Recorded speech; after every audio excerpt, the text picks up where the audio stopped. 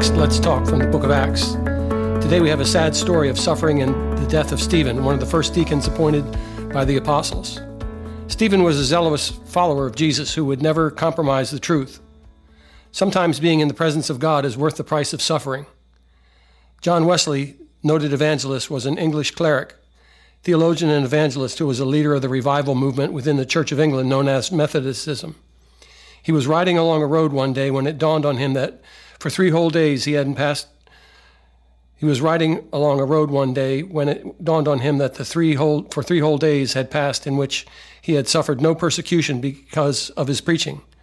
Not a single brick or egg had been thrown at him for 3 days.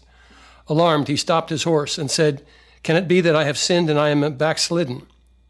He got down on his knees and began interceding with God to show him where, if any, there had been a sin he had committed. A rough fellow nearby had heard Wesley's prayer and picked up a brick and tossed it over at him.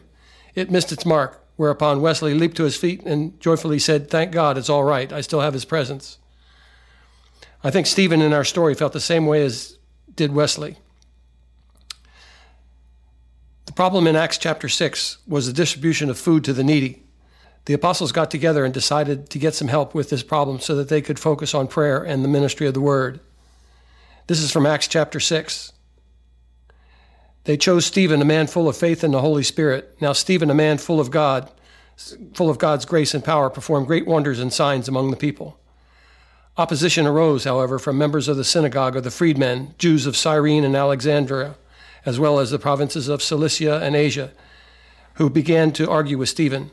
But they could not stand up against the wisdom the Spirit gave him as he spoke. So they stirred up the people and the elders and the teachers of the law. They seized Stephen and brought him before the Sanhedrin. They produced false witnesses who testified, "This fellow never stopped speaking against the holy place and against the law. You stiff-necked people, your hearts and ears are still uncircumcised. You are just like your ancestors. You always resist the Holy Spirit. Was there ever a prophet in your ancestors that you did not persecute?" When the members of the Sanhedrin heard this, they were furious and gashed their teeth at him. At this, they all rushed at him, dragged him out of the city, and began to stone him.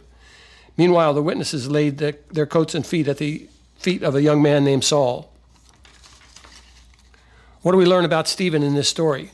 First of all, we learn that he was a man full of faith in the Holy Spirit. In verse 6, it says he was a man of faith in the Holy Spirit. It would be good if people said that about us. Secondly, Stephen was a man of God's grace and power. He had God's anointing on his life. 3, he performed great wonders and signs amongst the people in verse 9. This is a byproduct of number 2, which said he's a man full of grace and power. Number 4, they could not stand up against the wisdom the Spirit gave him as he spoke. Number 5, his face was like the face of an angel. Number 6, he was extremely bold in his witness. Number 7, he was falsely accused about his presentation. Based on all of this, you would think that nothing or no one could touch Stephen because he's such a special man of God, but he paid the ultimate price for serving the Lord. Serving the Lord may actually bring suffering on you as you're confronted by the world, the flesh, and the devil. What do we learn from the life of Stephen? Number 1, we learn doing what is right is not automatically a safe experience. Men and women of God will suffer. Number 2, Christians in general will suffer. We're not automatically protected from false accusations. Number 3, people will oppose our message. It is the message that they are against, not the person. Number 4, you are not protected from suffering, even if you are following God and his will.